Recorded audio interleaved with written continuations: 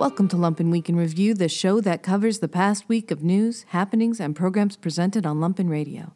This week, we discussed sexism in sport, learned about the death of an American newspaper, and planned for a busy summer and fall in the arts.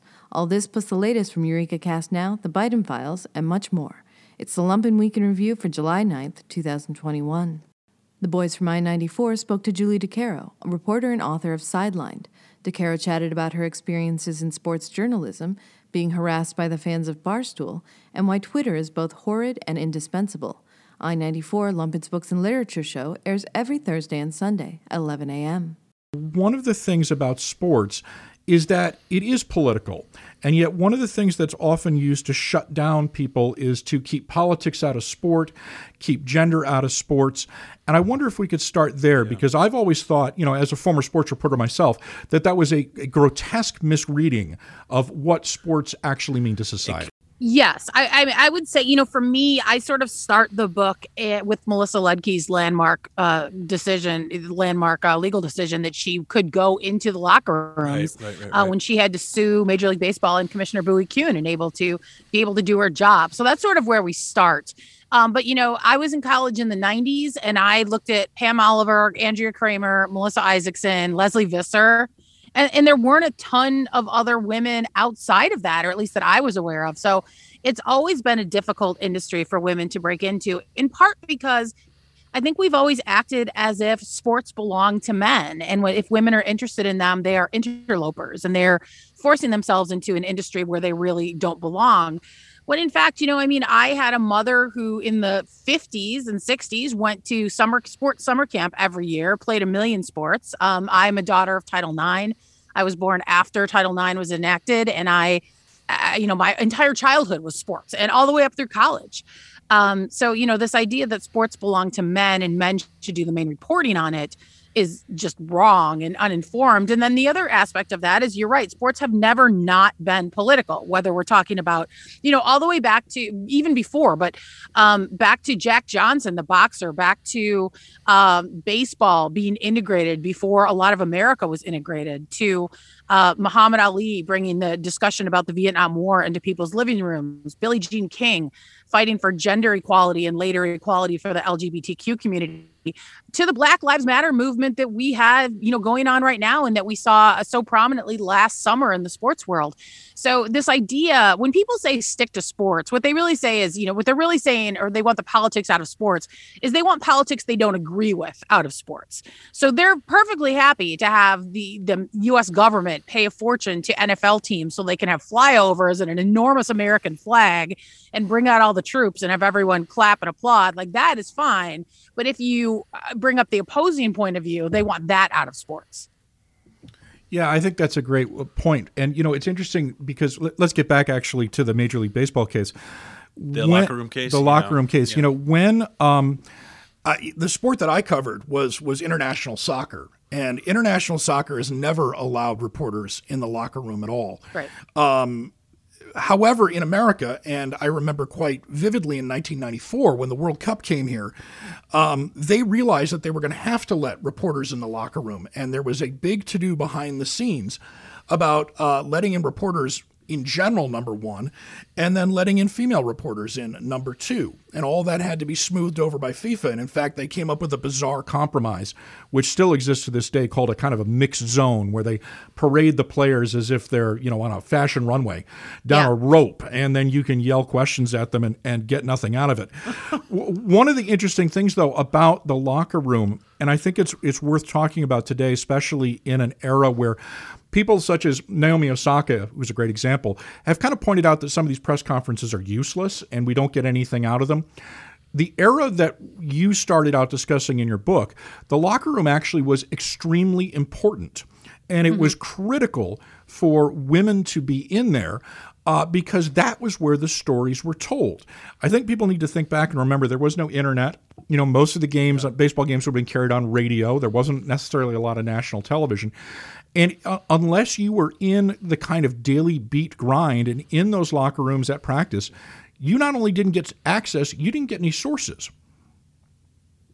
Correct. It's a weird thing. Nobody, I don't think, really wants to be in the locker room. Like, personally, I find them disgusting, and it's the only industry in this country where we interview people while they're naked. I mean, the whole thing is bizarre. But you're right. I mean, especially when Melissa Ludke was covering the Yankees back in 1975, that was Billy Martin versus Reggie Jackson, and they were jawing at each other in the locker room. And she had to be there for that because that's where her male colleagues were.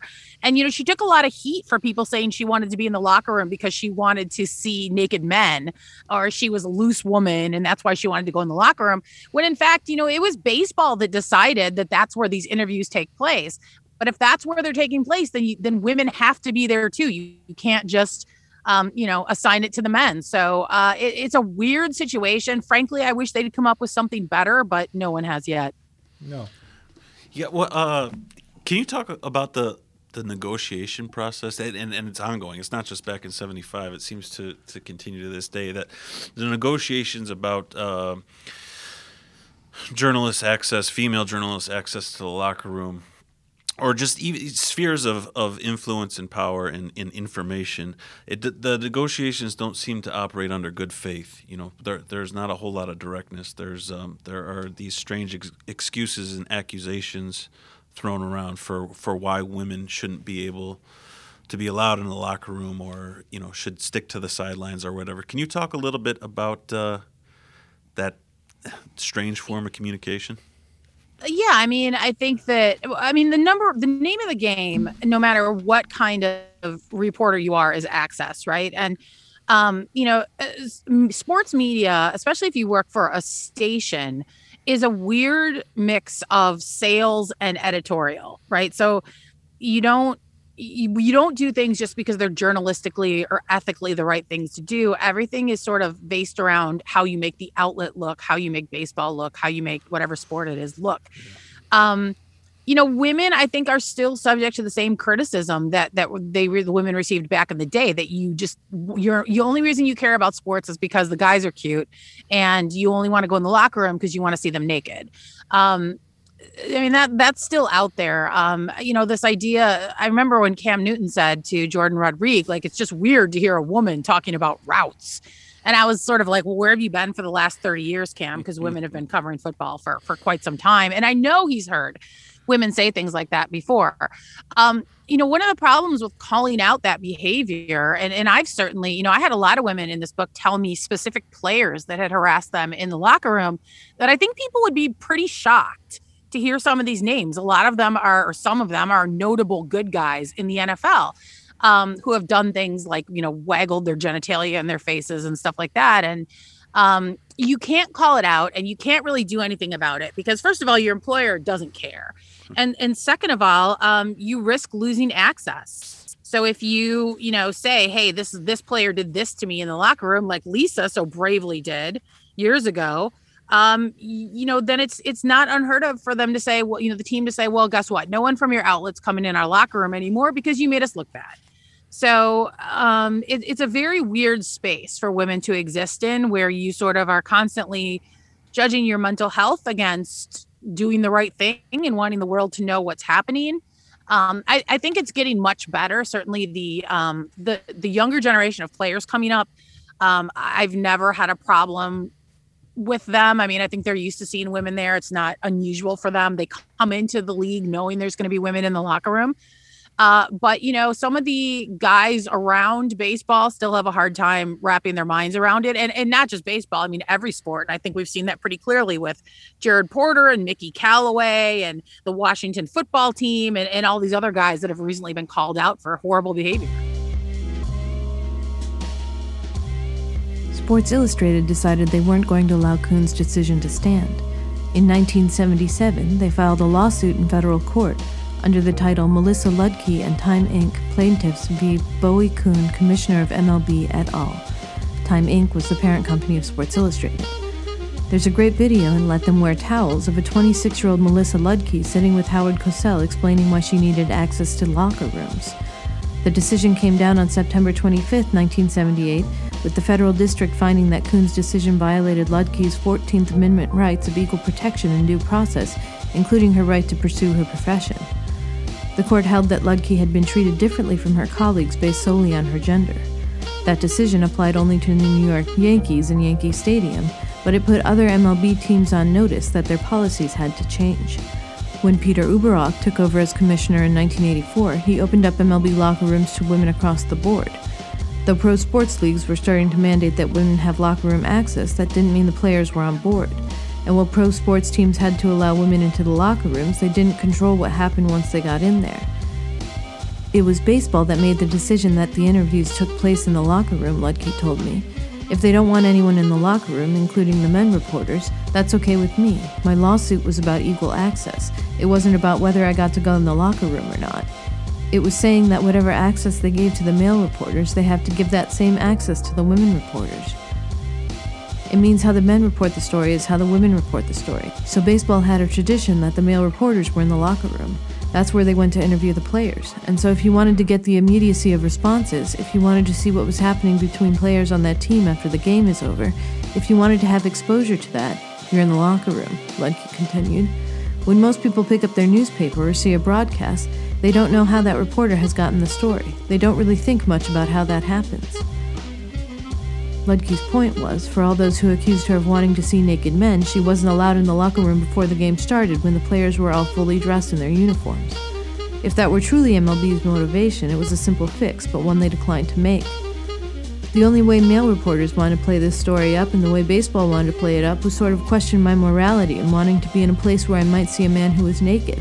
I was accused of wanting to leer at men's bodies. But there were no bodies to leer at in between batting practice and the game starting, so why wasn't I allowed in then? But that wouldn't have been as sexy of a story, and I wouldn't have been portrayed as this sort of wanton woman, Ludke told me. But as I said, once women made it into the locker rooms, pro sports pushed back by often making no effort to control what happened in those locker rooms. While playing for the Detroit Tigers in 1990, pitcher Jack Morris infamously said to the Detroit Free Press's Jennifer Frey, "I don't talk to people when I'm naked, especially women, unless they're on top of me or I'm on top of them." Before her death in 2016, Frey would tell friends of other run-ins with Morris, including the times he called her a bitch and the time Kirby Puckett allegedly had to keep him from physically attacking her in the Minnesota Twins locker room. After his baseball career ended, Morris went on a broadcasting career and was elected to the Baseball Hall of Fame by the Modern Era Committee in 2018. Lisa Saxon, who covered the then California Angels for the Los Angeles Daily News, told Boston radio station WBUR, "Going in the locker room, knots would get in my stomach. It actually is a physically uncomfortable thing to do because you didn't know what you would face. And at the very least, you would have jock straps thrown at you and dirty undergarments. And that was an everyday occurrence, and then you would just build onto that what might happen, and you just hope for the best when you went in." The wonderful Claire Smith, the first woman in America to have an MLB beat, she covered the Yankees for the Hartford Courant, and the first woman writer and only fourth African-American writer to be inducted into the Baseball Hall of Fame, told a story in Let Them Wear Towels about standing in the hallway crying after being sworn at and physically pushed out of the San Diego Padres locker room in 1984 while up against a deadline. Smith told ESPN that being denied access was humiliating, saying being barred from the locker room made it look and feel like she was trying to get into someplace she didn't have a right to be, which was obviously not the case. She also told a heartwarming story about first baseman Steve Garvey riding to her rescue, coming out into the hallway to give her the quote she needed and vowing to stay as long as she needed him, as long as she stopped crying. Utility player Dave Kingman dumped buckets of cold water over Jane Gross's head on 2 separate occasions in the locker room, and he once sent a rat in a corsage box to Susan Pornoff of the Sacramento Bee. The first woman sports writer for the New York Daily News, Lori Mifflin, was called a by NHL player Tiger Williams, who then picked her up and forcibly removed her from the locker room.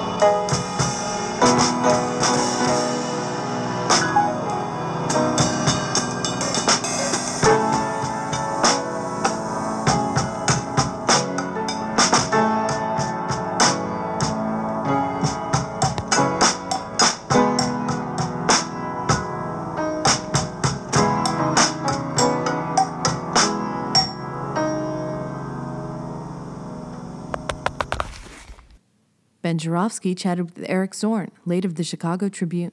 The popular columnist discussed the exodus of talent from the Tribune, the struggles at American newspapers nationwide, and the chaos currently engulfing Chicago City Hall. The Ben Joravsky Show airs Fridays at noon. Go ahead, Eric. I feel fairly liberated right now, actually. I feel like it's a time where I can get away from the grind of 3 column deadlines a week, and to start pursuing other opportunities as they may present themselves. None have so far, but it's only been a few days. So, first of all, this is an opportunity. The Ben Joravsky Show. Are you kidding me? The cash notice that I lunged at it. So. Yeah, he did. He lunged at it. So, all right, let's talk a little bit about the decision-making process that you were confronted with. What was about a month or so ago that led to you to take the buyout? So lead us through it. What was the decision that you had to make? Go ahead. Well, I'll take this back to like 2007 when the buyout offers first really started coming fairly regularly at the Tribune. And at that time, I decided, with my wife Johanna supporting me the whole way, which is I'm going to stick this out. I know things are tough in the newspaper business, but I really like this job. And if they're going to fire me, then they'll fire me, and we'll take the chance that I will outlast the buyout terms. Basically, the terms of these buyouts is that they essentially pay you money to go away, right? They give you a certain amount of your salary, and it's fairly generous this time. And so I've been turning those down all the way up until February of this year. We had a buyout offer. That was the one that Blair Kamin took, and Gary Marks, 2 real luminaries at the Tribune. And what happened this time was that we have been feeling this looming threat of a takeover by Alden Global Capital. This is a company that has purchased a bunch of newspapers around the country and has basically cut their newsrooms down to bare minimums in most cases. And I was keeping a very close eye on that and wondering what the future was going to hold. I think it was a Friday that the deal kind of finally went through. We kept hoping that maybe some deep-pocketed Chicagoan would buy the Tribune, and there would be some way that we could. This was being held out as a possibility in Baltimore as well, that Alden would not take over the Tribune, and that we would be able to continue more or less as we were. And on Friday, the deal finally went all the way through, and Alden took full control of the company. Then on Monday, email went and they offered buyouts to non-union people, which was they were still working out the details of the buyout offer to union people at the time. But it was clearly like as soon as they got control of the paper, they decided they were going to cut staff pretty dramatically. And then shortly thereafter, the offer to the union came. It was very similar to the one to management.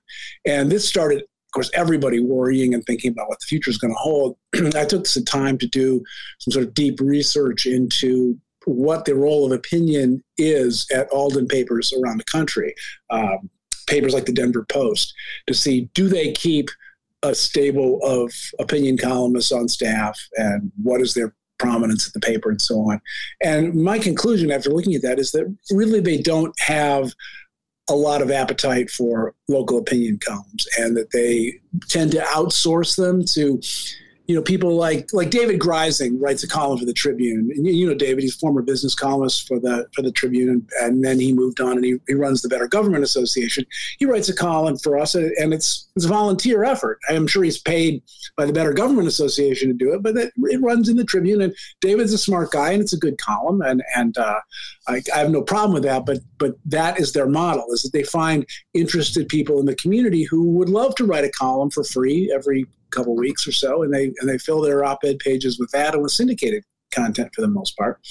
So I was looking sort of down the line at this and thinking, like, I don't think that there's going to be a role certainly for all of the opinion columns. So we have a ton, or we had a ton, I should say, at the Tribune. And I was thinking that, well, it's probably time to think about taking one of these buyout offers. My idea to go down with the ship seemed foolish at that point, that they were making a pretty generous offer. And I thought, well, I'm 63. I got time to maybe do some other things. And I believe the writing is on the wall. I believe there's a target on my back, frankly. And so I made the decision along with a bunch of my colleagues, Mary Schmeek, Steve Chapman, Donaldine Glanton, Heidi Stevens, and of course, John Cass left also. So, Rex Hupke did a column today where he says, he's the senior Metro columnist at the Tribune now. And of course, my answer to that is yes, but you're also the junior Metro columnist at the Tribune because we don't have any other Metro columnists at the Tribune anymore. So basically, we all bailed out at once, and so that was the decision process. I thought, well, this year is going to go fast, and I'm not going to be making any money after that. But there are other opportunities out there, and if there's not, I can work on playing some fiddle tunes, and I'll still be happy. So got to work on that jump shot, Eric. All right. By the way, let's give a shout out to Rex W. Hupke. It was hilarious. This is not a farewell column. I'm really sorry. So off we go. That's the headline. Rex Hupke, as Eric pointed out, is the last remaining local columnist at the Chicago Tribune. And so he did his column as a Q&A. And the first question is, are you taking the buyout? And he goes, and his answer is no. Again, I'm very sorry. And then the second question, is there any way we can convince you to take the buyout? And so it's classic Rex Hupke where he makes fun of himself. He's very good at that. And he's a very funny columnist. Eric, you said something that I took note of and I wrote it down, and I'll follow up and get you to take the deep dive on it. You said, quote, the writing was on the wall. A target on my back. What did you mean by that? A target on your back? Well, I mean, that when you are a columnist of a certain age making a certain income at an Alden newspaper or at many newspapers these days, is they are really looking to cut salary. They're looking to cut their expenses way down so they can continue to make money. And so when you have a bunch of us at the paper who are of a certain age, who are making a certain amount of money, and they can dramatically cut their payroll by getting rid of us. It was almost like this particular buyout offer had my name on it. It was like, hey, you've been around a long time. We got a lot of money for you if you want to walk out the door. And I'm thinking, well, maybe it's time to do that. And, it wasn't easy because I got to say, I mean, honestly, I love the job. I love being a columnist. And I know you love being a columnist. You love having a voice. And it's difficult sometimes. It's always challenging, but boy, it may be the best job in the world to be a columnist, to have an audience, to interact with an audience, to start conversations, to make people think in new ways about topics. And I mean, boy, it's a really, really hard job to give up. And it's because you have this connection with the audience, and you have this opportunity every week, a new opportunity to say what you think needs to be said. So it's a really tough gig to give up. And so that made it very difficult. And if they had given me any indication that they'd wanted me to stay, like if they had said, I know it looks like this buyout was ritual. It looks like it was the Eric Zorn commemorative buyout. It really is. We'd really like you to stay. I'd have stayed. I would have taken my chances if I had been given, a nod and a wink. But they don't do that. And so I saw the writing on the wall. I saw the target on my back, and I'm gone. Yeah.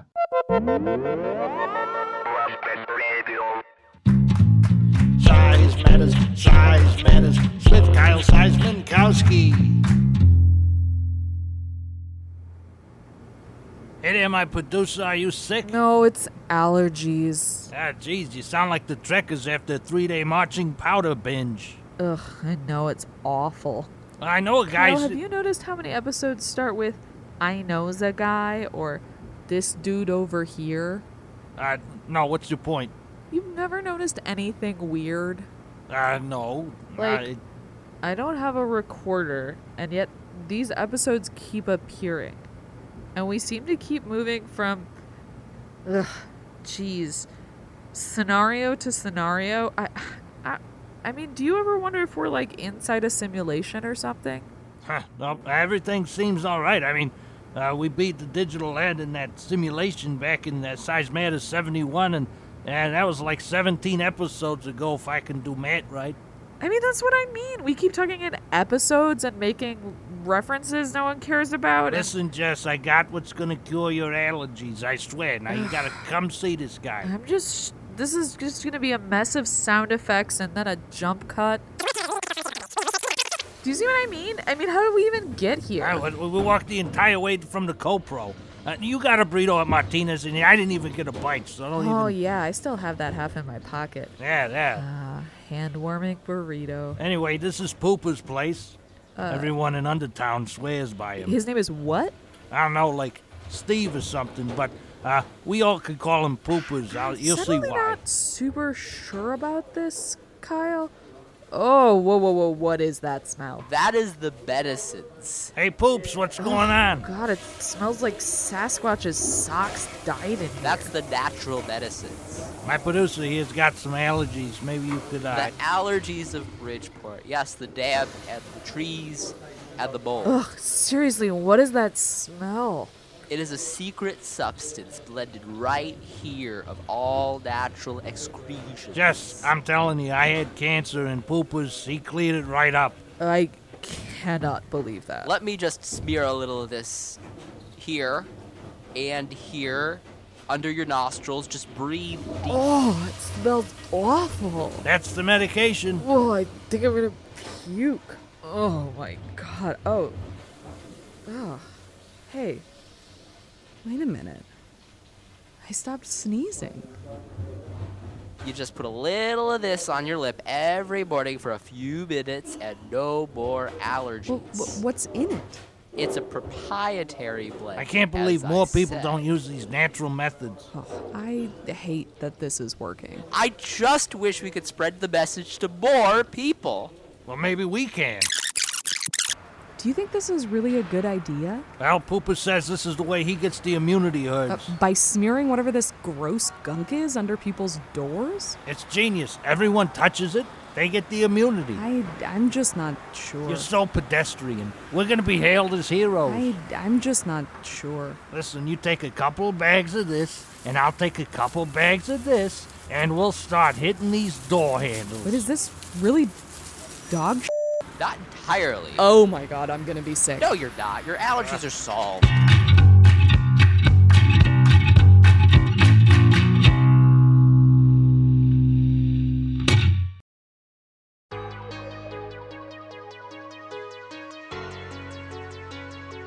This week on the Biden Files, the Trump Organization is charged with wide-ranging tax fraud, the U.S. economy loads up on jobs, major Russian cyber attacks hit the United States, Trump tries to sue social media, the FBI breaks up another group of gun nuts, and Trump thinks Hitler did a lot of good things.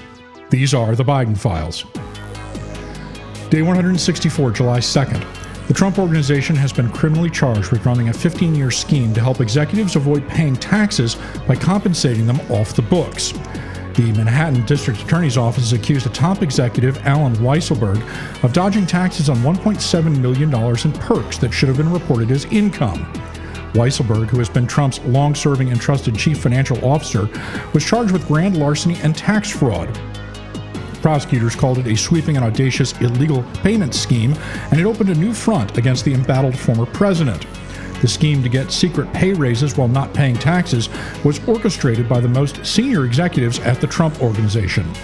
Meanwhile, Trump issued a statement claiming that Weisselberg was being used as a pawn in a scorched earth attempt to harm the former president. Weisselberg pleaded not guilty, as did an attorney on the Trump Organization's behalf. Trump himself was not charged.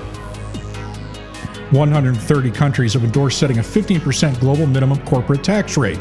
The Organization for Economic Cooperation and Development said the agreement on paying global taxes in countries where their goods or services are sold, even if they have no physical presence there, would generate an estimated $150 billion in additional tax revenue each year.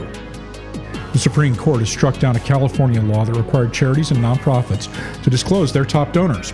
Conservatives had challenged the state's disclosure requirements, saying that information was protected under the First Amendment's freedom of association, claiming the disclosure could lead to harassment. California had said the state attorney general needed that information to investigate complaints of charitable fraud and self-dealing. Day 165, July 3rd. In a surprise, the American economy added 850,000 jobs in June, the largest number added in a month since last August. President Biden said that jump showed his American Rescue Plan bill was proving to the naysayers and doubters that they were wrong. The unemployment rate in America ticked up to 5.9% from 5.8%. Attorney General Merrick Garland has suspended all federal executions, saying he had serious concerns. Garland cited the arbitrariness of capital punishment, its disparate impact on people of color, and the troubling number of exonerations in death penalty cases. Garland also ordered a review of whether the drug approved for federal executions poses risks of pain and suffering. Garland's move reverses a stance taken in 2019 after 17 years without executions, when then Attorney General William Barr rushed to execute 13 people on death row. The United States military formally vacated Bagram Airfield in Afghanistan after nearly 20 years. That base was the center of the U.S. military's counterterrorism campaign in the nation, with fighter jets, drones, and cargo planes taking off from the runways day and night. The airfield was handed over to the Afghan National Security and Defense Force, ending America's longest foreign war. And Representative Thomas Massie of Kentucky claimed he had been contacted by members of the voluntary military who say they will quit if the COVID vaccine is mandated. He later went on to appear at a press conference with Marjorie Taylor Greene. Military members can't quit, of course, that would be going AWOL, and they already received numerous mandatory vaccinations. Day 166, July 4th. On Independence Day, President Biden hosted a celebration to commemorate the July 4th holiday and herald his administration's progress toward overcoming the pandemic. Biden did miss his stated target of getting at least one dose into the arms of 70% of all Americans, albeit not by much. 67% of citizens in America over 30 have now received at least one dose of the COVID vaccine. Newly released records show top Republicans in Arizona's largest county dodged calls from Trump and his allies in the aftermath of the 2020 election. That was when Trump sought to prevent the certification of Joe Biden's victory. Trump tried to call Clint Hickman, the chairman of the Maricopa County Board of Supervisors, shortly before midnight and hours after news broke of Trump's call with a Georgia Secretary of State. Hickman told the Arizona Republic, which first received the records, that he did not return the call. He said he presumed Trump would try to pressure him to change election results or discuss election conspiracies. Quote, "I'm not going to tape a president, so I'm not going to talk to a president. I didn't want to have a very rough call to my home on a Sunday night." And Representative Paul Gosar appeared at a fundraiser featuring Nick Fuente, the leader of a white nationalist group. Gosar, who is a 5-term Republican and dentist from Prescott, Arizona, is a vociferous backer of the Stop the Steal movement. In a recent fundraising solicitation, he spread a groundless conspiracy theory that the FBI was behind the January 6th attack. Gosar's increasing ties to racist and far-right fringe organizations and activists suggest they now have found an ally and an advocate in Congress. Gosar previously drew national attention in 2018 when 6 of his 9 siblings endorsed his opponent, warning that his extremist views made him unfit for government. Day 167, July 5th. President Biden endorsed major changes to the military justice system. Those changes, which are supported by the Pentagon, would remove investigating and prosecuting sexual assault cases from the chain of command. Defense Secretary Lloyd Austin chose to work with Congress on overhauling the system, saying in testimony that sexual assault is an abuse of power and an affront to our shared humanity. Biden, however, stopped short of backing an effort to strip military commanders of oversight of all major crimes. Hundreds of American businesses have been hit by a major cyber attack, which is suspected to have been carried out by a Russian-linked gang. The FBI last month accused the same group of paralyzing operations at JBS, the world's largest meat supplier. In a related attack, Sweden saw its largest grocer paralyzed by the attack. 11 men were taken into custody near Boston after a lengthy standoff between police and a group of heavily armed men who claimed to be part of a separatist group. The standoff shut down part of a highway for several hours and prompted a local shelter-in-place order. The men, who appeared to be live-streaming the standoff on YouTube, eventually surrendered. The state police said the men had referred to themselves as a militia and represented an offshoot of the anti-government Sovereign Citizens movement. Day 168, July 6th. A major hack of American companies appears to have exploited multiple vulnerabilities in IT management software made by a company based in Miami. The FBI called the attack on companies using software made by Kaseya a sophisticated, weaponized attack with ransomware. The Russia-based Revil has demanded at least $70 million in Bitcoin for a universal decryptor, according to cybersecurity experts. At least 1,000 companies nationwide have been affected. American internet companies warned Hong Kong's government that proposed changes to the city's data protection laws could result in tech companies shutting off their service. The standoff is the latest between big tech and Hong Kong, where the government has created harsh new rules to control what is said online. Chinese censors have tried to instill broad surveillance and censorship powers. In turn, Google, Apple, and Facebook have balked at providing servers in that area. Afghan soldiers have been driven into neighboring Tajikistan as violence has risen in the country while the Taliban have been making significant gains. The surge came as the U.S., UK, and their allies withdrew after 20 years. Under a deal with the Taliban, NATO agreed to withdraw all troops in return for a commitment by the militants not to allow any extremist group to operate in the areas they control. The Taliban, however, did not agree to stop fighting Afghan forces and now reportedly control about a third of that nation. American gas prices are expected to increase by at least 20 cents a gallon in the next month as crude prices show no signs of bottoming out. Gas prices have surged since President Biden took office amid a breakdown in talks among OPEC and its allies over whether to expand oil production as travel resumes and global demand recovers. That cartel has been unable to reach a deal despite multiple meetings. Refineries in the United States have also been accused of profit-taking during the surge. And the Pentagon said a major cloud computing contract no longer meets its needs and would solicit bids from Amazon and Microsoft on a future cloud computing contract. The move ends a major squabble over a contract known as JEDI that consumed the Trump administration with accusations the former president improperly blocked Amazon for competing for the bid. The Pentagon indicated it was now likely to buy new technology from both Amazon and Microsoft. Day 169, July 7th. Trump announced 2 class action lawsuits against Facebook CEO Mark Zuckerberg and Twitter CEO Jack Dorsey. Trump is completely banned from Twitter and is banned from Facebook for at least another 2 years. Class action lawsuits would enable him to sue the 2 tech CEOs on behalf of a broader group of people that he argues have been censored by biased policies. However, to date, Trump and other critics have not presented any substantial evidence that either platform is biased against conservatives in its policies or implementation of them. But Trump's megaphone has been significantly muzzled in light of bans from the platforms, particularly Twitter. Trump has also often sued people in the course of his career, but rarely actually followed through in terms of winning a judgment or even taking cases to trial. He, however, has started fundraising off news of the suit. The FBI infiltrated a group whose members wanted to test homemade bombs, surveil the U.S. Capitol, and secede from the U.S. Court records show the FBI infiltrated a Bible study group in Virginia that after the January 6th riot had members discussing surveilling the Capitol and their wish for secession from the U.S. One member was making Molotov cocktails. And Trump is said to have taken a sudden interest in Ghislaine Maxwell's case as he was considering who to pardon. Maxwell, a close associate of Jeffrey Epstein, is awaiting trial on sex trafficking charges.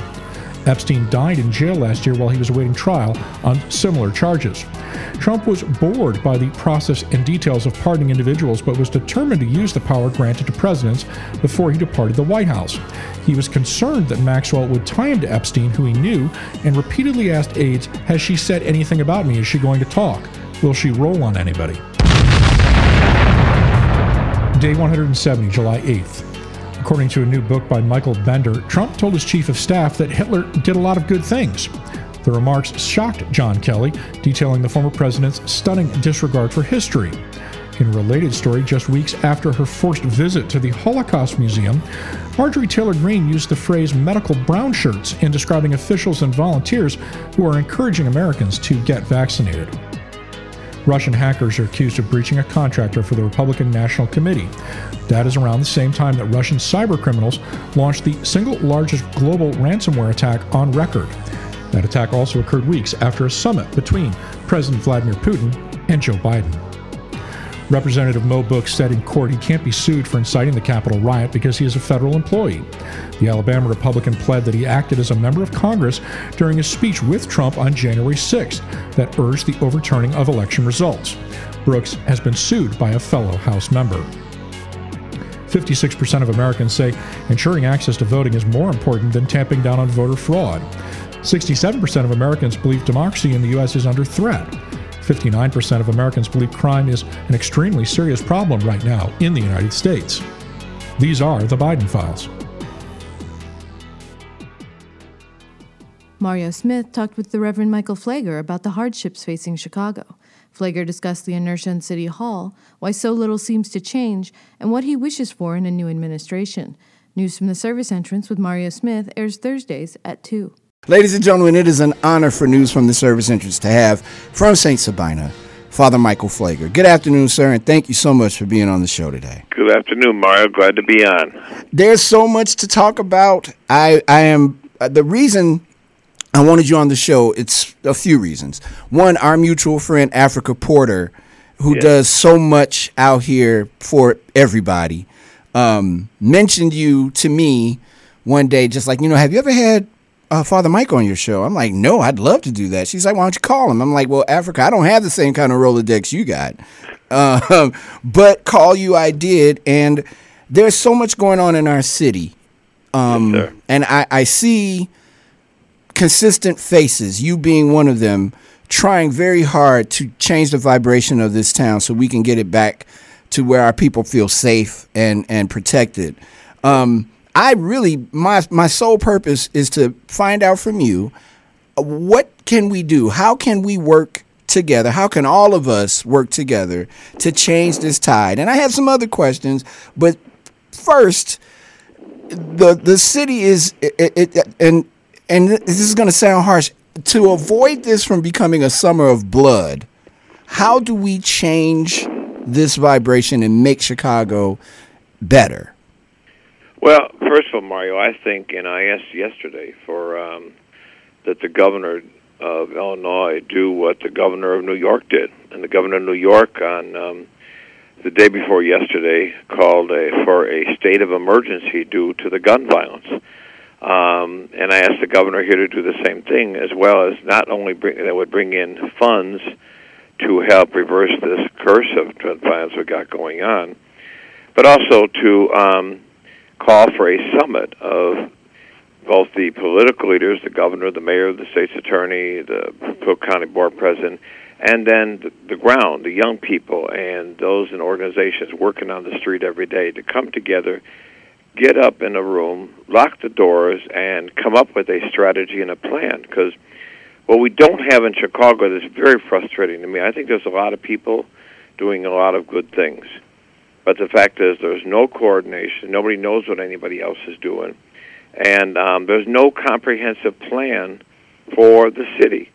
And we keep hearing that, people, we can't police our way out of this, but the only thing we keep hearing about is police. And we need to have a comprehensive plan that has the funding, the support, the connectedness together. We constantly keep hearing there's 15 particular areas where the most violence is going on. Well, then I'm wondering why in those 15 areas we're not calling for a town hall meeting to bring people together in those areas, because each are a little different, and come up with the police, the organizations, the faith leaders, the young folks in the street, and community residents, come up with a structure, a strategy for their particular area, what they're going to do. We need to reorganize block clubs that have been just let go in this city. We need to start a campaign and also training and support for parents and guardians who feel like they don't know what to do. If a parent now doesn't know what to do with their child, or needs help with their child, there's no place to call. There's nothing to do, and they need help for it. We need to, hold the beat cops responsible. Mm-hmm. I remember that thing that happened over that warehouse where there was a mass shooting over on South Chicago. And residents over there told me days after, we saw all these cars gathering. We saw the people going. We knew something's going on there. That's a car repair place, and there's all these people going there.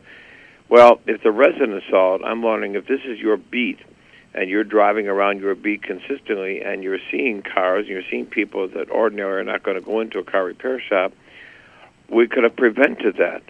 And so we've got to be on top of it in their beat. I do not like the strategy that Superintendent Brown has of this centralized, so they send people into different places at different times.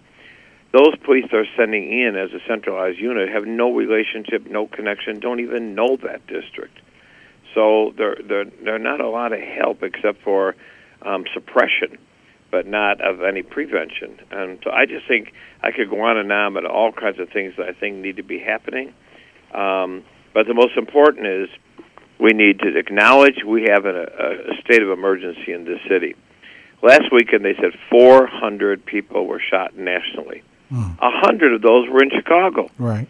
1/4 of the nation's shootings happen in our city.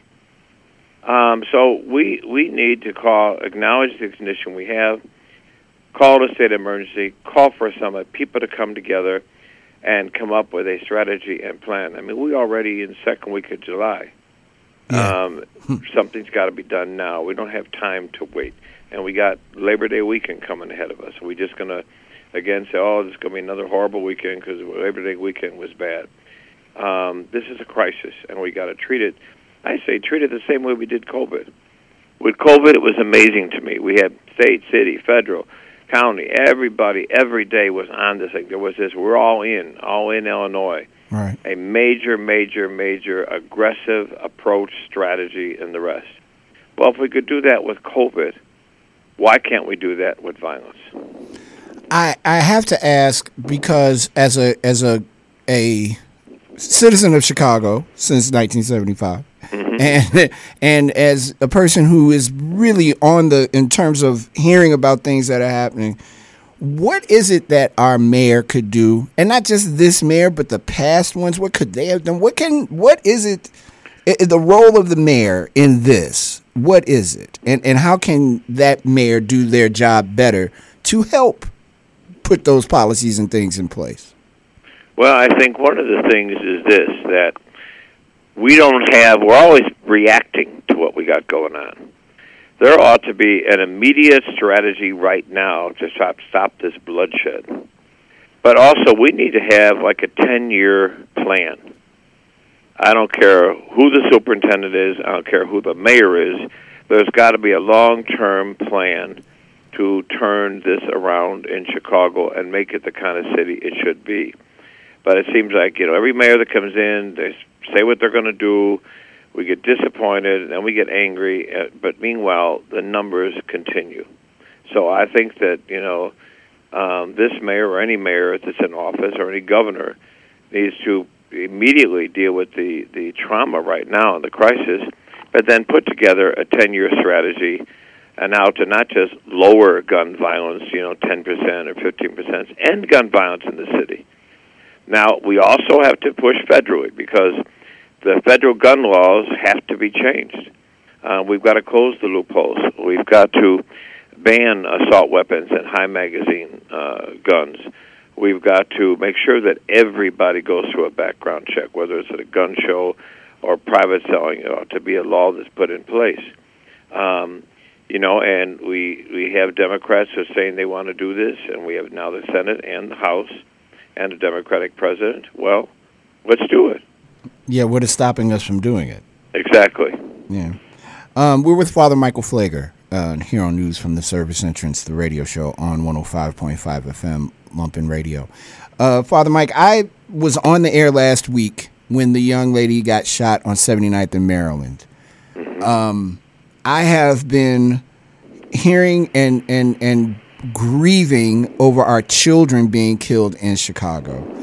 I've lived here my entire life, born and raised. I cannot remember a time ever where it was like this. I thought it was bad about 14 years ago when Janila Watkins was shot. She was 6 months old. And 1-month-old babies getting killed and hit with bullets and whatnot now.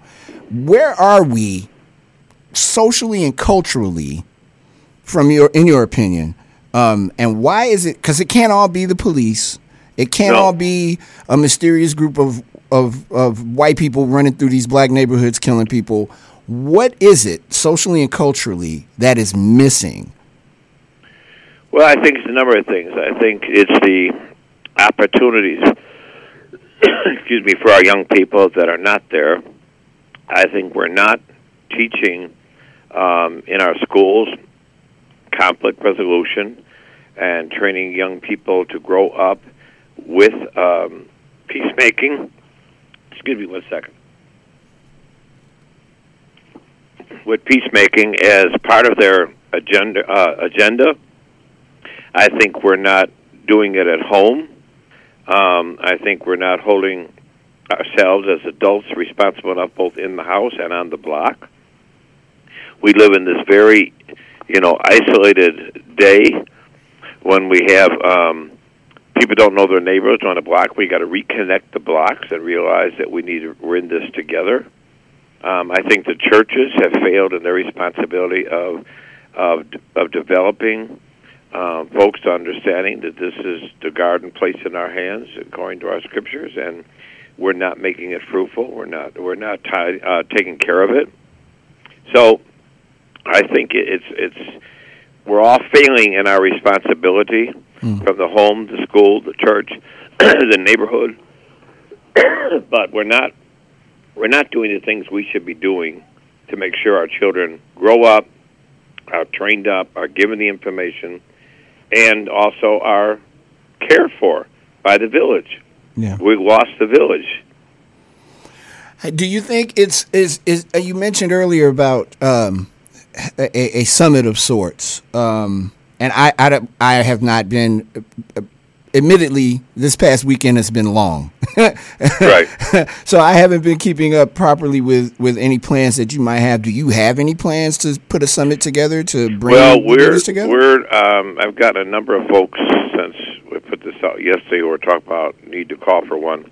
We're doing one here in our community. We're very aggressive here in what we're doing in Auburn Gresham and at St. Sabina.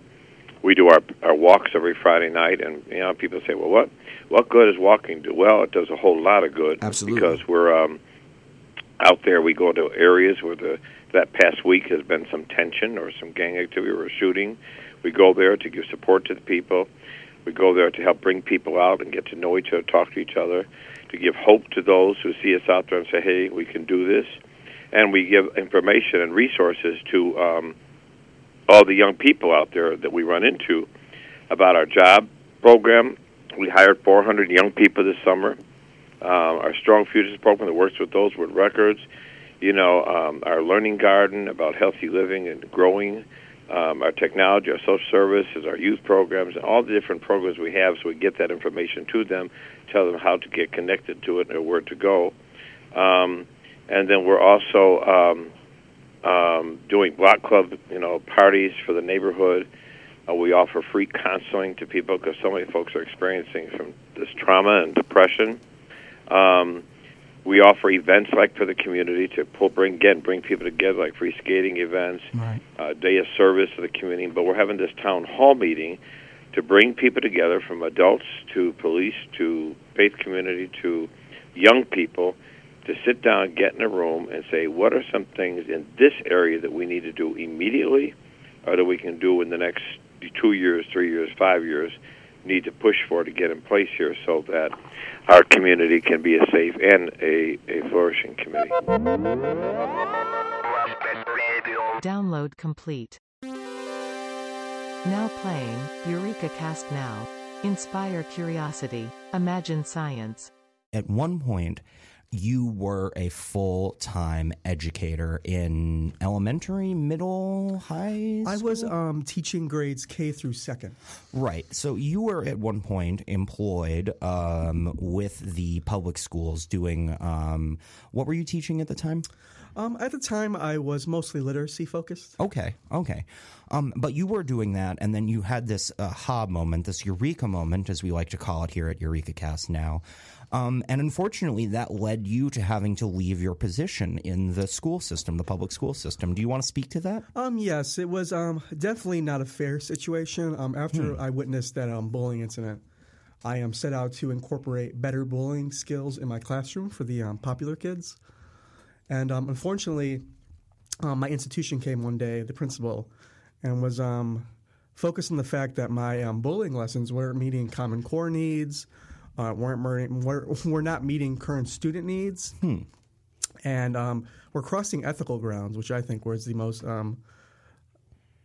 most false claim. Generally. Right. So, for example, we had a lesson on history, which when are kids going to use the history of the Declaration of Independence? Probably never. Yeah. I instead focused on the history of the word cuck and how to use the word cuck. Oh. And they didn't like that. They said this had no value, that it was not appropriate.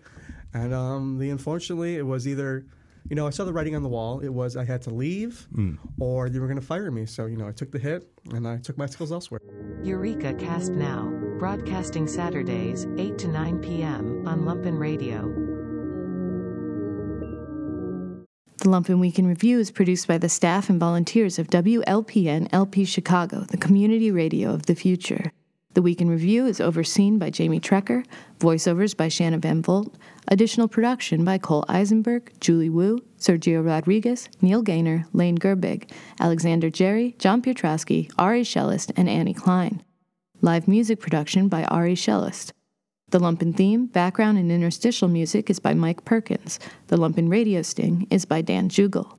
For more information on Lumpen Radio, visit lumpenradio.com.